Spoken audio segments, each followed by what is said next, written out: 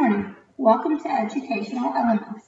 My name is Jennifer Jones, and today we have a special guest with us today, Sean Burrell, a new leader at an intermediate school in the Houston area, is with us to discuss a new trend hitting public schools, e-learning. Welcome, Sean.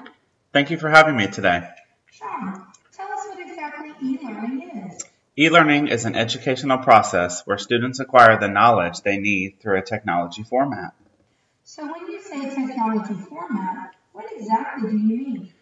The format is the way in which students learn through an online website with lessons listed and they go through the lessons. It can also be a series of videos that maybe the teacher recorded and the students watch the videos, maybe via YouTube, and respond to discussion questions. They can also do online research, create blogs, etc. These formats are different than the traditional method of education where students are in classrooms with one teacher using textbooks and listening to lectures. What are the benefits of this type of learning? There are lots of benefits. The most important benefit of e-learning is that students are able to pace themselves, which they can't do in the traditional classroom. Students can also learn in the comforts of their own home. The time and place are key elements that offer flexibility to students. This type of learning is extremely engaging to many students and allows them time to delve deeper into their learning. This is also a great method of learning for collegiate or professionals. They can keep up with the pace of life and have the flexibility to decide when to work on their learning. E-learning gives such flexibility to people, especially when someone has such a different schedule. What are some of the drawbacks of e-learning? A few drawbacks are that students have to have some time management skills to make sure they're completing their assignments and putting forth the reading research required to be successful. If a student cannot manage their time, they will fall behind quickly and have a difficult time catching up. Another drawback is for parents if the student is in a K through 12 program.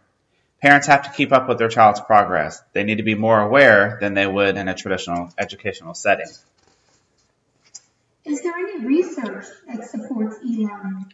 There is. In North Carolina, there is a teacher, Ms. Lindsay Taylor, who has seen some great success with her special education students participating in e-learning. Also, in North Carolina, there is one area that uses distance learning to service their summer school students, which also includes those students who are in credit recovery, trying to graduate and have to make up classes they failed, or maybe they were dropouts at one time. This alternative option allows the district to cut costs while still educating students. They do not spend enormous amounts of money having their facilities up and running and keeping a teacher in each classroom with the students, and when they're all at home doing their own learning at their own times of their day. Of course, there is some variety in the structure of e-learning programs. If a school, a traditional educational facility, wants to incorporate some level of e-learning, what is one way they can utilize this model? Schools, especially those in areas where they typically miss days because of weather-related issues, can utilize e-learning. When there are multiple snow days in a week, an e-learning system can prevent having such a long time span when the kids are in school. The longer they're missing school, the harder it is for them to adjust and get back on track. Having an e-learning alternative would prevent that from happening, and it would prevent the school year from being extended so many days into the summer. Wow! Sounds like e-learning is a great tool to be utilized in many areas of education. Thanks so much for sharing with us today. My pleasure. Thanks for having me. Thanks to our audience for joining us today. Our time has come to an end. This is Jennifer Jones with your Educational Element of Today.